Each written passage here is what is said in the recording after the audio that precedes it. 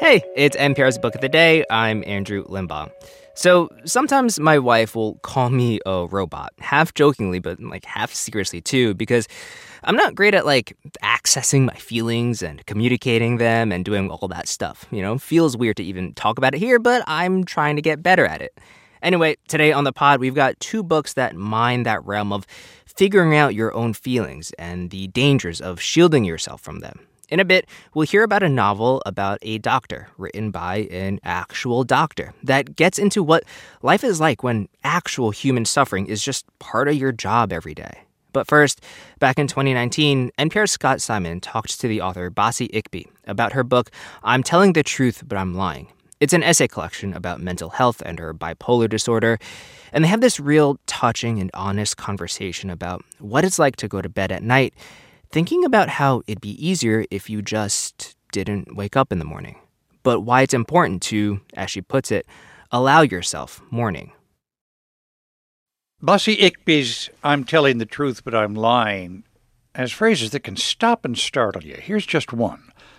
My mother loves and hates and heals and hurts with the same hands. The noted spoken word artist has written a book of essays that perform a memoir. Childhood moments in Nigeria, adolescence in Oklahoma, abuse at home, what she calls the pain and fog of a bipolar disorder, and her hard work to make a real life for herself. Basi Ikpi, the author of I'm Telling the Truth, But I'm Lying, joins us from our studios in New York. Thanks so much for being with us. Thank you so much for having me. I want to begin with another arresting phrase early in the book. The lie I tell the most is I'm okay.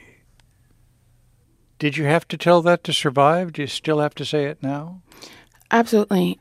As open as I am about where I am with my emotional and mental health, I still think that the easy answer of I'm okay helps alleviate any guilt or pressure for other people to try and make me feel better.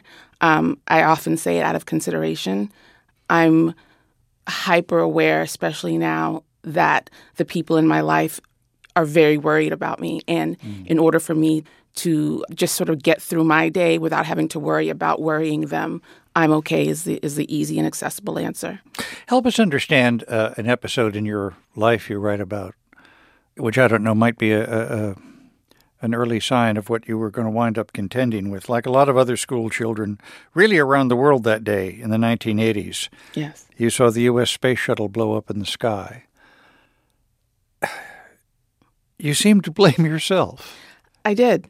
For some reason, watching the shuttle explode, one of the things that I did was I was so excited by it, and I was looking forward to it so much that when it started the ascension, I looked away, and then when I looked back, that's when it exploded. And for some reason, my brain connected that the fact that I was so excited that I chose my own excitement over whatever safekeeping measures that I could have had I kept. I mean, it's, saying it out loud, it seems ridiculous, but as a child, it made so much sense. And seeing the amount of pain and despair and just sadness that filled the classroom, it just entered my body and made me feel like I could have done something to not only protect the people who didn't survive that explosion, but also the people around me. My teacher, if she fell over, would I be able to pick her up? Can I help Jennifer get over this? Can I help, Timothy get over this?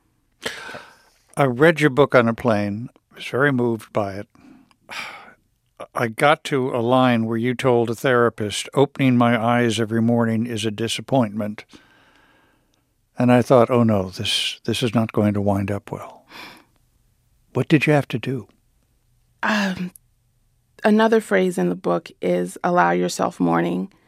I love that phrase. Yeah, that's all I could do. I could only give myself the next day because I had to believe somehow, knowing that it had gotten better in the past, that it would get better again. I was running out of ways to create the better. I was running out of ways to accept the mornings. I'd fall asleep at night thinking, okay, the morning is better. It has to be better. But I would open my eyes hoping that I would, pass away in my sleep. Like it would just make it easier on me just not to wake up. In the book, I also write about my first hospitalization for passive suicidality, which basically just means you've lost the will to live.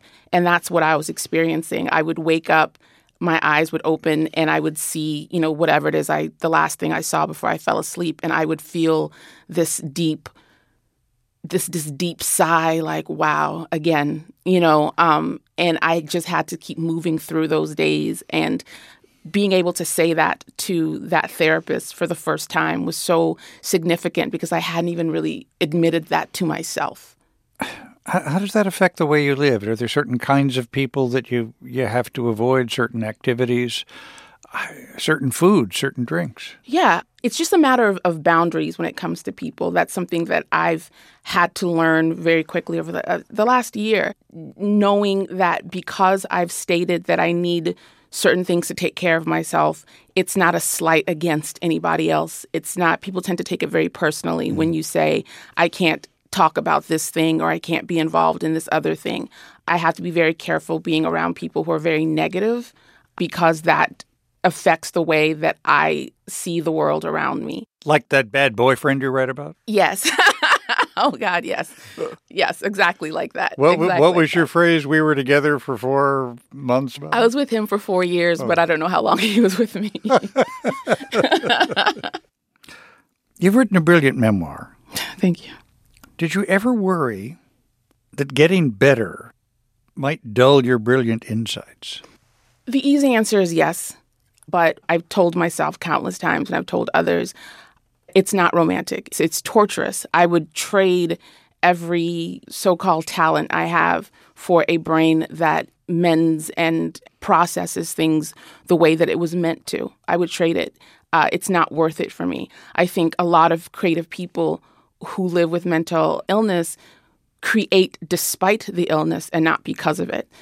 As far as volume goes, as someone who was, an insomniac and hypomanic, I can write 47 essays in one evening, but only one of them would be any good. And then when I'm healthy, I can still write that one good essay. It just without the 46 other ones around it. You know what I have to ask, don't you? No. How are you doing? I'm doing great. Thank you. I am the healthiest that I've ever been in my entire life. And I can say that has been the case for the longest I've ever been in my entire life, which is about 1.5 years. I went through one of the worst, if not the worst, depressive episodes I've ever had 3 years ago. When I started writing portions of this book, I didn't expect to make it. So a lot of the stories that I told were very deliberate. There were letters and notes to my family and my friends because I thought that there would be no more mornings for me. And the fact that I'm sitting here 3 years later with a collection of essays I wrote through, very difficult times in my life with proof that I made it through those times and as healthy as I possibly can be at this moment, I feel fantastic and I'm grateful. Thank you for asking. Well, thanks for writing this. Bassi Ipke, her memoir, I'm Telling the Truth, But I'm Lying. Thanks so much for being with us. Thank you for having me.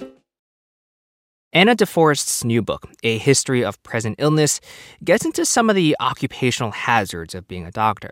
On the one hand, being dispassionate allows you to make certain decisions that might be difficult otherwise.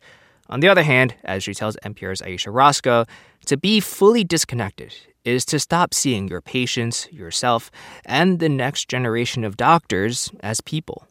Existential thoughts on what it means to live and die and the inequities of the medical system. These questions nag at the narrator of a new novel, a young, unnamed woman who starts her medical training healing others, only to uncover wounds in herself. All this happened, more or less. I've seen a beating heart in a wide-open chest. This place has been a miracle land. No one even dies until we let them. That's Anna DeForest with a line from her new novel, her first, called A History of Present Illness. She's a neurologist and palliative care physician, in addition to being an author, and she joins us now. Welcome. Thank you so much. I'm so happy to be here. I wanted to ask you about this unnamed narrator. She's trying to treat people, but she's also struggling with not just the long hours and the hard work, but with the very nature of the medical profession. The early aspects of medical training, it's funny, but they really are an indoctrination.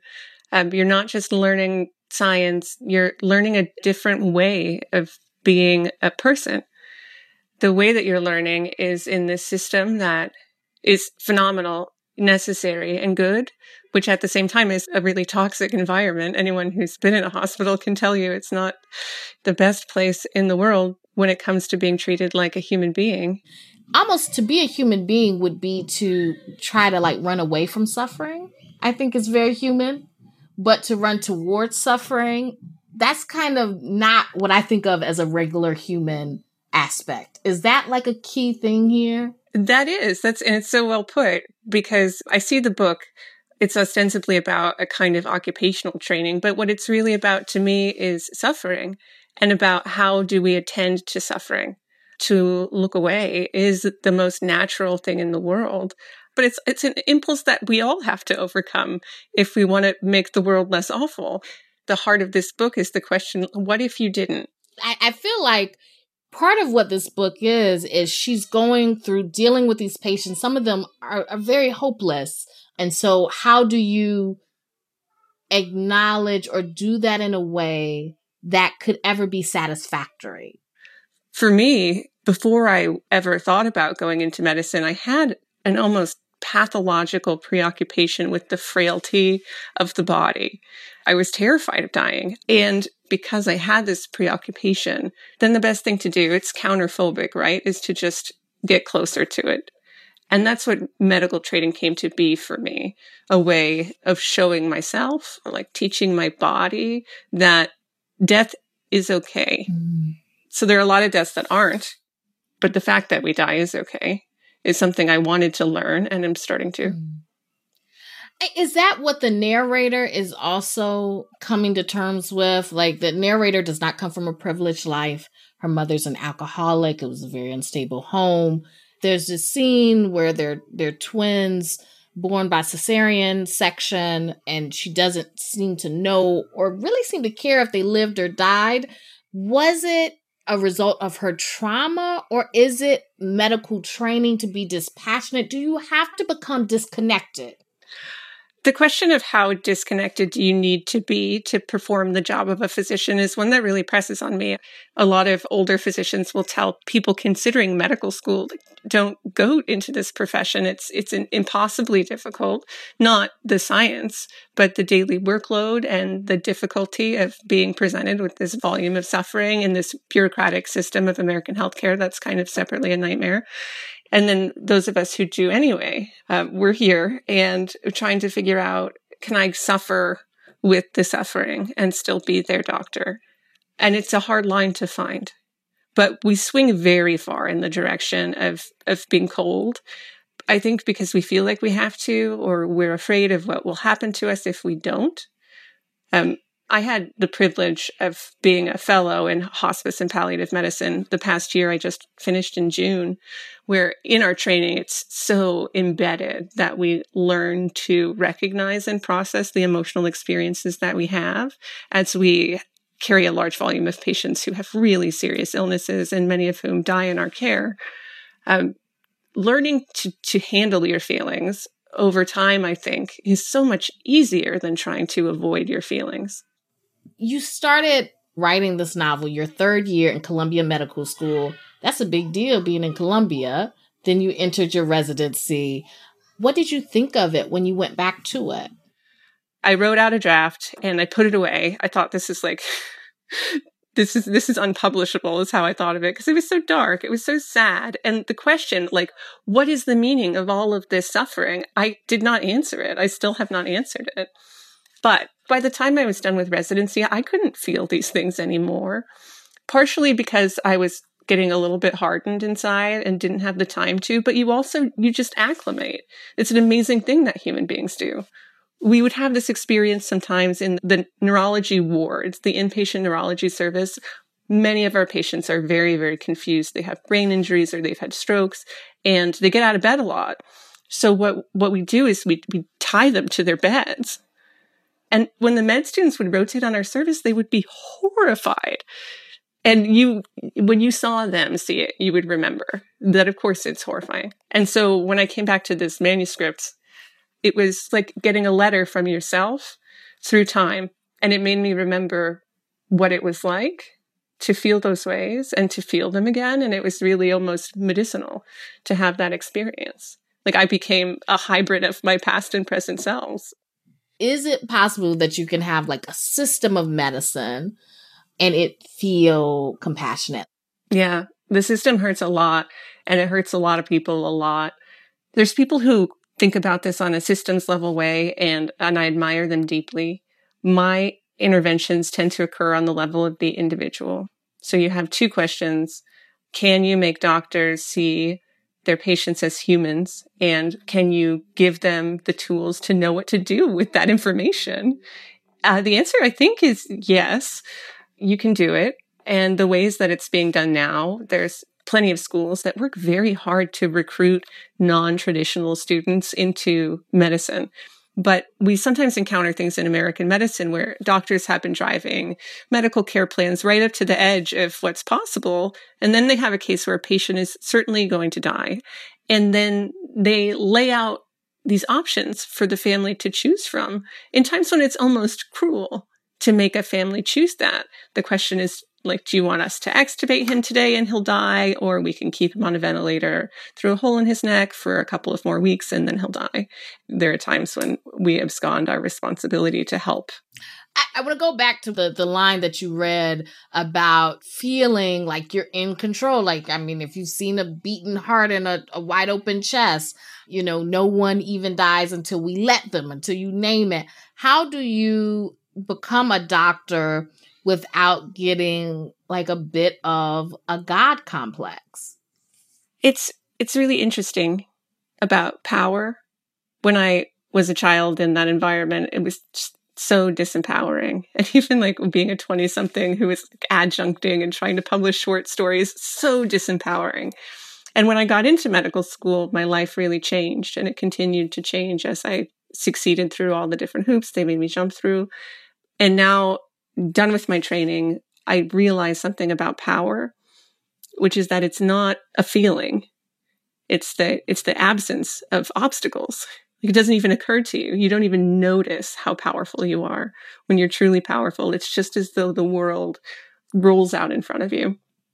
And once I realized that, I was really horrified because if it's not a sensation, like how do we teach people who have power that they have to be cautious in how they wield it, that they don't deserve it, that disempowered people deserve what they have, and it's a mystery why some people get and some people don't. It just takes a lot of humility. It's a humbling work, medicine.